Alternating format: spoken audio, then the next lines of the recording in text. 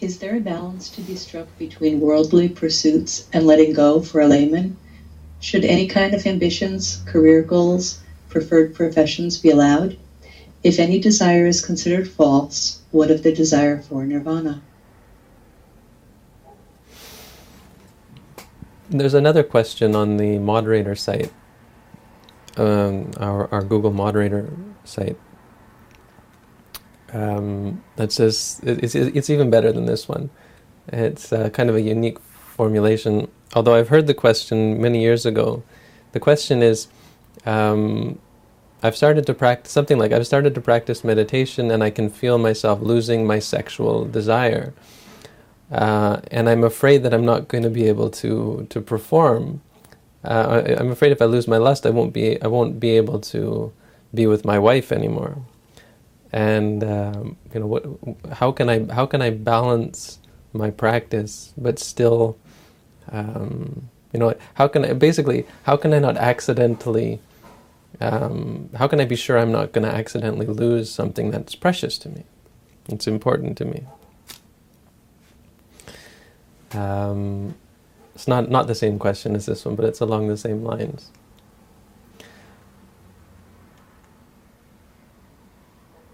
But you're talking about two opposite things, in one sense, and so I guess this is where the concern arises, because clearly any even superficial reading of the Buddha's teaching shows us that Buddhism considers any craving, any clinging, any ambition whatsoever, any desire basically, to be unwholesome. Depending what you mean on the word desire, and we get into big arguments about this. I got into an argument some time back with people who tried to say that desire can be beneficial. So it's a matter of semantics, what exactly you mean by the word desire. But worldly pursuits definitely is quite, there's quite a clear implication in the Buddhist teaching that worldly pursuits are antithetical to the to progress towards enlightenment. So how do you strike a balance? It's like striking a balance between drinking alcohol and sobriety. They're opposites. It's one or the other. If you want to do them both, then it's a tug of war. You're being pulled in both directions, and you have to understand that. That's the first part of the answer.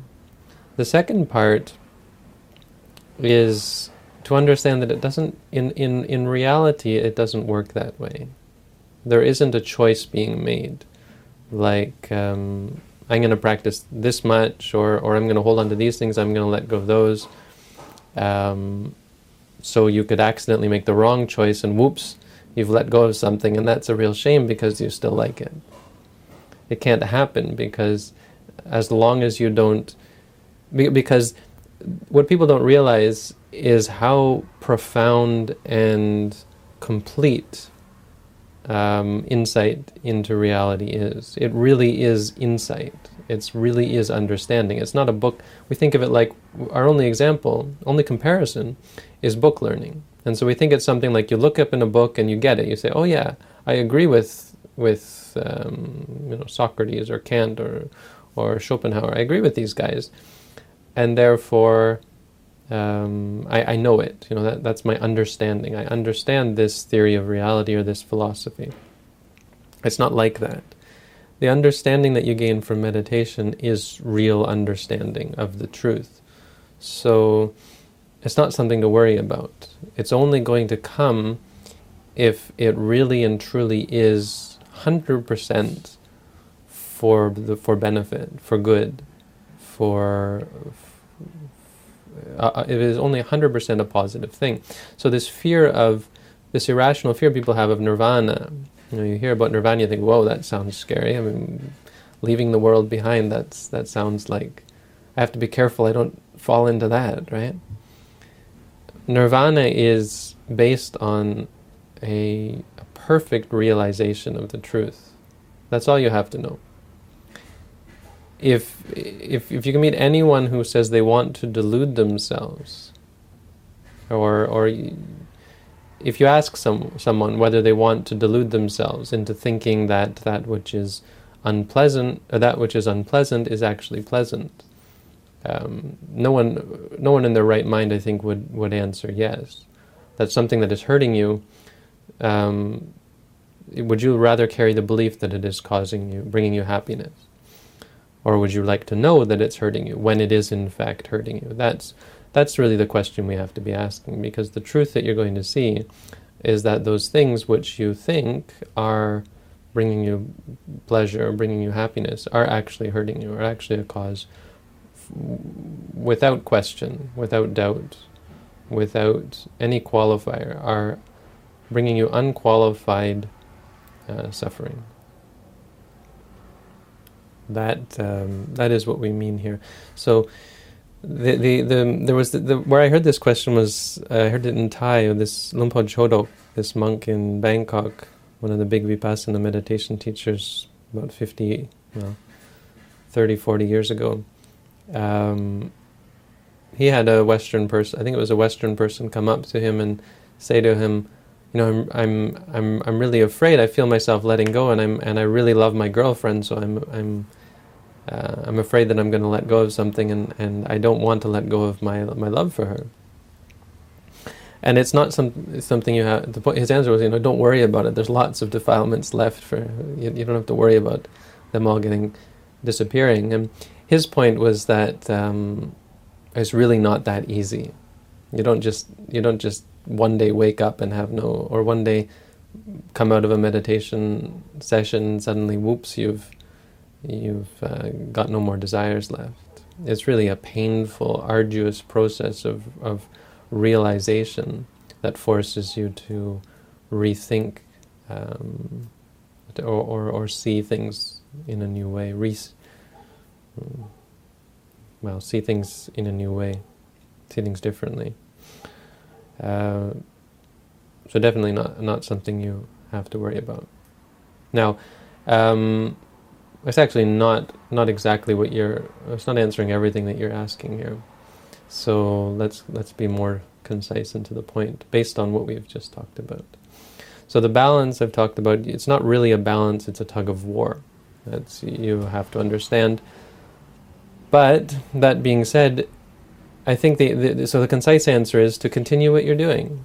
And until you understand or have some reason to believe that these things are causing you suffering, then don't worry so much about them. Focus more on self-investigation or investigation of reality than on condemning or denouncing certain activities. So all in due time. Once you see that those activities are causing you suffering, then it is proper to abandon them. To abandon them first works in certain instances, but in the deeper ones it will not. In the long run, it'll come and hit you. It'll get, what do you call it? It'll come back to you because you're ignoring or you're smoothing over the fact, overlooking the fact that you don't really see those things as harmful. So if you just say, I'm going to give up all sensuality, and so you just stop it and try to live your life like that, unless you truly, without really truly understanding that it's wrong for you. This is the wrong way to go about things. You might want to, what you should do is put everything aside, put aside your worldly pursuits, and investigate them. You can't just put them aside and try to live your life without the proper investigation. That's what I'm saying. So this is why the Buddha allowed all these things, because he encouraged people to, lay people anyway, into self-exploration. Now, if you want to take up the sort of self-exploration that would allow you to give these things up, then you give them all up, but at the same time practice the type of intensive meditation that will allow you to see that they're wrong. Simply, for example, becoming a monk and not practicing meditation, but giving up all sensuality and living your life as a perfect example of Buddhist morality.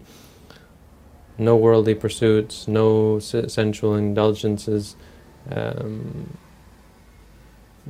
etc., etc. So maybe you can live in a cave, not speak, just seclude yourself from reality, but without actually investigating the problem to give up the attachment, will in the end do nothing for you, and will come back and bite you in the butt, and you'll find that you go back into society. Whenever you go back into society, the desires and the aversions are still they're in full force. And so this is why you find, as we were talking about before, you'll find many monastics who actually aren't able to give up sensuality. They find themselves indulging in it and having big widescreen televisions and so on, listening to music, etc. Because they are living the life, but not they're walking the walk. No, I don't know. The external form is good, but their minds are not actually at the point where they can give up the desires and the attachments. So that's sort of addresses the second question. Is not worry too much about your ambitions, except to ask yourself the question that a Buddhist should: are you sure that they're actually a benefit to you? And once you have some sense that they're not, to the extent that you have a sense that they're not beneficial to you, to that extent you should give them up. But not to just believe the Buddha while blindly and say, okay, well, I'm going to give that up, not because I have any sense whatsoever that it's wrong for me, but because my teacher said that I should. That's not really helpful. Not in the long term. In the short term can be helpful if you're going to... In the short term it works, but unless you then apply meditation that allows you to see it for yourself, in the end it's going to come right back and maybe even be stronger because you've just been repressing it. Okay. Final question. Desire for nirvana, which again comes down to semantics. I would say desire for nirvana could be a very bad thing because it's escapism. Not a very bad thing, but it could be a problem because it points to a desire to run away from things, desire for something not to be, which is some kind of partiality. You don't need desire to meditate. Meditation is about understanding reality. In the beginning, it can be useful. You see. Because just like any of these things, you come to meditate and you have so very passionate about meditation, so that leads you to meditate. But eventually you realize that passion itself is getting in the way. So in the beginning it can be a good thing because it leads you to the meditation center and so on. But it leads you for the wrong reasons, with the wrong understanding, a desire to run away. Eventually you realize, that doesn't really work, and your whole reason for coming to the meditation center, ironically, is a bad reason, or it's an unwholesome thing. You will see that, and you'll see that you have to give that up as well, and to the point that you have no desires whatsoever. You're just able to see things clearly as they are. Really, it's all about slowly giving up all desires. Once you have no desires, then you're happy, then you're satisfied. But again, it's semantic, because you could talk about a certain type of desire just referring to intention or the decision to do something that an arahant still seems to have, but it's a functional decision. If there were any reason for it not to them not being able to follow through with their desires, they wouldn't have any feeling either way. It would just be another realization that they can't, that they have to change their decision, make a new decision. So it's not really desire. All desire is, I would say,